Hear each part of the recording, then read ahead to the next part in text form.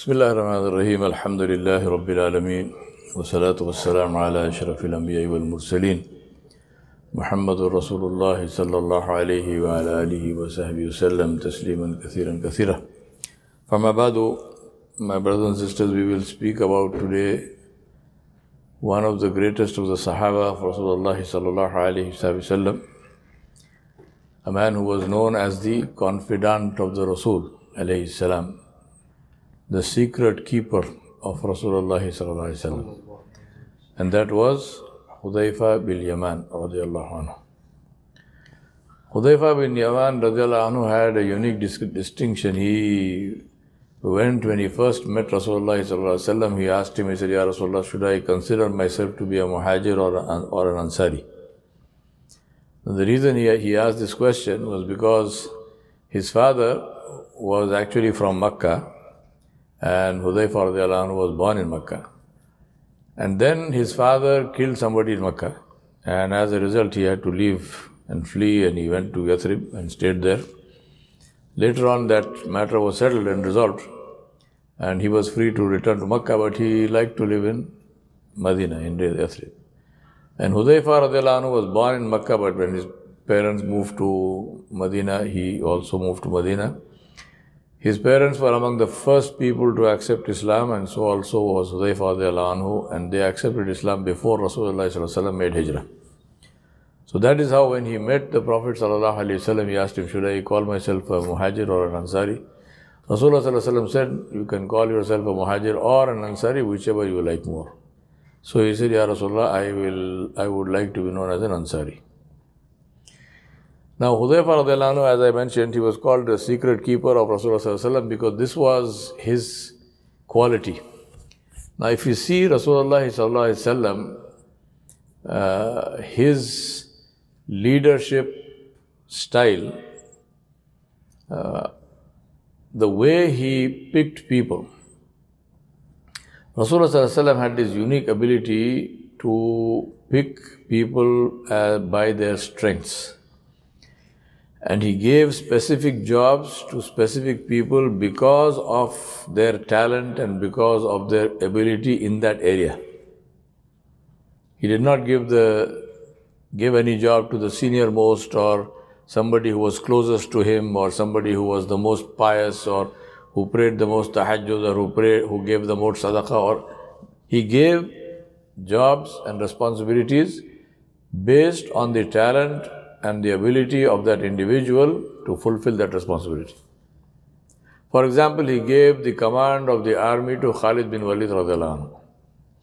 Now, we are not differentiating between the Sahaba, but nobody will argue that Abu Bakr as-Siddiq radiallahu anhu was closer to Prophet sallallahu alaihi wasallam, has a higher status with Allah subhanahu wa ta'ala and his Prophet sallallahu alaihi wasallam than Khalid bin Walid.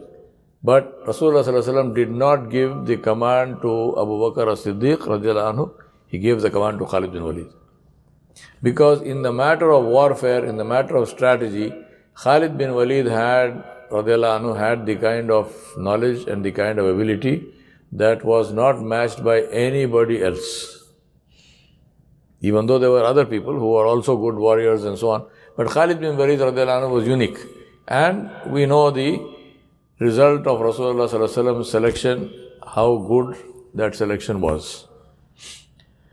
So similarly, he gave the title of Aminul Ummah to Abu Ubaidah ibn al-Jarrah radiallahu anhu. He chose him for that, for his amana, the way he was trustworthy. And similarly, Hudhayfa bin Yaman radiallahu anhu was chosen for his ability to keep secrets. Now, among the things that Rasulullah sallallahu alaihi wasallam confided in Hudhayfa bin Yaman radiallahu anhu was the names of the munafiqun in Medina, the hypocrites in Medina. And as you know, this issue of hypocrisy was only in Medina. In Makkah, it was not there. In Makkah, those who opposed Islam did that openly, and those who were for Islam did that openly.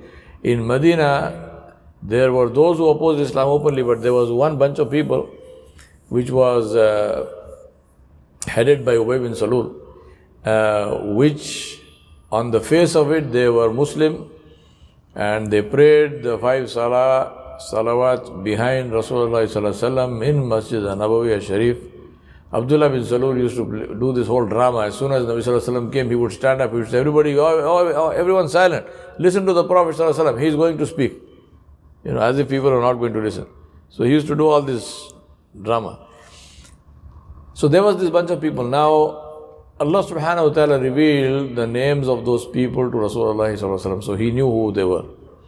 And he confided, and in those names he told them only to Hudhayfa bin Yaman radiallahu anhu, and he said, keep this and do not tell anybody. And Hudhayfa bin Yaman radiallahu anhu was known to be like a steel trap. Nothing came out from him. To the extent that Umar ibn al-Khattab radiallahu anhu many times used to ask him, please tell me, help me. He said, no, this is the amana of Rasulullah. I will not tell you. There's an interesting incident where one day Umar ibn al-Khattab radiallahu anhu said, okay, at least tell me among the governors that I have appointed.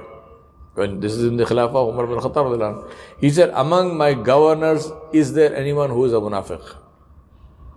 Hudhayfa bin Yaman said, there is one. So Umar said, who is that? He said, I won't tell you. Then Hudhayfa bin Yaman radiallahu anhu himself says that a few days later, Umar ibn al-Khattab radiallahu anhu dismissed that individual.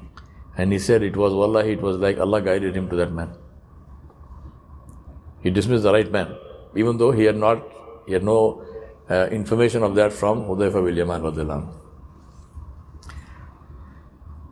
One of the famous, or probably the most famous incident of Hudhayfa bin Yaman radiallahu anhu, which you have all heard, is a beautiful story relating to the Ghazwa of Khandaq, Ghazwatul Ahzab, where Abu Sufyan, under his leadership, the Quraysh came with an army of 10,000 people. 10,000 soldiers, which was comprised of the Quraysh and the Hawazim, who were all different tribes of that area of the Hijaz. So they came, and then, as we know, on the advice of Salman al-Farsi radiallahu anhu, Rasulullah sallallahu alaihi wasallam, he himself participated in the digging of this trench, and there are so many beautiful stories associated with that. I won't talk about that now. But this trench was dug, so the army could not cross over from the side of, couldn't cross over into Medina.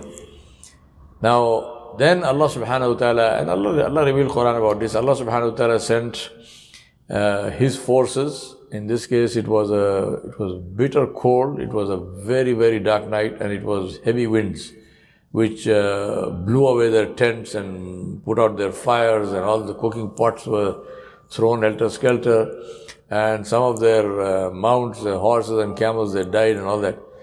So at that time, the Sahaba also were affected by this cold, and they were all huddling. And Hudhayfa radiallahu anhu says that Rasulullah sallallahu alaihi wasallam walked through the lines of the Sahaba. He said there were only about 300 of us who were left because the Munafiqeen all ran away. Then he said that Rasulullah sallallahu alaihi wasallam went from person to person, and then he said he came and stood near me, and he said I was literally hiding in a trench. He said I was bitterly cold. He said it was so dark that you could not even see your fingers if you held your hand in front of your eyes. It was so dark. Absolutely no light of any kind. So he said, Rasulullah sallallahu alaihi wasallam called me. He said, Hudhayfa. So Hudhayfa said, I tried to pretend to be asleep or something. So I didn't answer. Then he called again. So he said, now I answered. He said, Hudhayfa. He said, yes. Ya Rasulullah. He said, get up. He got up. He said, go to inside the force of the army. He said, cross the trench, go into the enemy and get me intelligence. Something is happening there. I want to know what's going on. And then he said, make sure when you go there that you do not do anything other than listen and come back. Don't take any action. Don't do anything to anybody. Now Hudhayfa radiallahu anhu said, I was shivering, my teeth were chattering. And then he said, Rasulullah sallallahu alaihi wasallam made dua. And he said, oh Allah, protect him from the front, from the back, from the right, from the left, from above and from below. And he said, subhanallah, as soon as Rasulullah sallallahu alaihi wasallam said that, he said it was as if I was encased in something. He said, all the fear that I was feeling in my heart disappeared. And he said, for me, there was no cold. The cold just vanished for me. And I was completely comfortable. Then he went. He had his bow and arrow and so on. Obviously, he was dressed for war, so he had his armor. He went there. Now, when he went there, he said, I saw these people, all soldiers were all sitting in a line. They were all in a circle. They were all sitting next to each other. And so he said, I also went and sat down. And then he said, Abu Sufyan, at that time was not Muslim, radiallahu anhu. He said he stood up and he addressed the people. But he said, before he said anything, he said, I am afraid that whatever I say will be carried back to Muhammad sallallahu alaihi wasallam. So check who is sitting next to you. No? So now Hudayfa bin Yaman is sitting in that middle of the army next to the man. See the presence of mind. Allah subhanahu wa ta'ala guides. Hudayfa bin Yaman radiallahu anhu says, as soon as I heard him say, check who is next to you, he said, I grabbed the hand of the man next to me. I said, who are you? He said, I grabbed the hand of the man next to me. I said, who are you? So he said, that man got intimidated. He got frightened. He said, what? He said, I am so and so. The matter was over. So nobody asked him, who are you? And then Abu Sufyan started. Then Abu Sufyan said to the people, he said, look, we have been here, we have camped here all this while. The Banu Qurayza who were supposed to help us, they have disappeared. We are in very, very deep trouble. We are extremely, our animals are dying. We have, our tents are blown away and there's cold and the wind. Abu Sufyan said, I am going. Whoever wants to come with me, come. As far as I am concerned, this thing is over.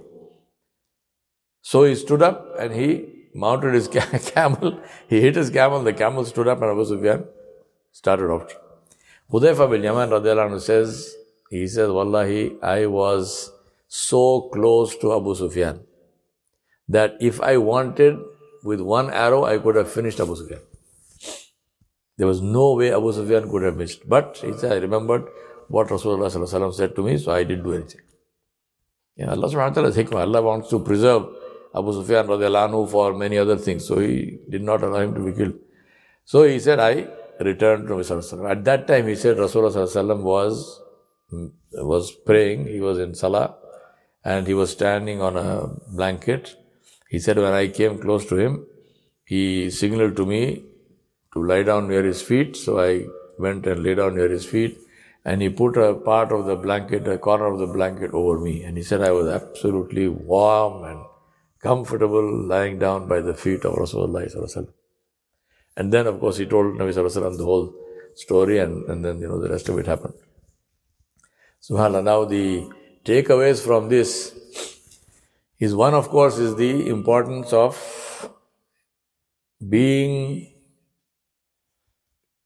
protecting the secrets of people.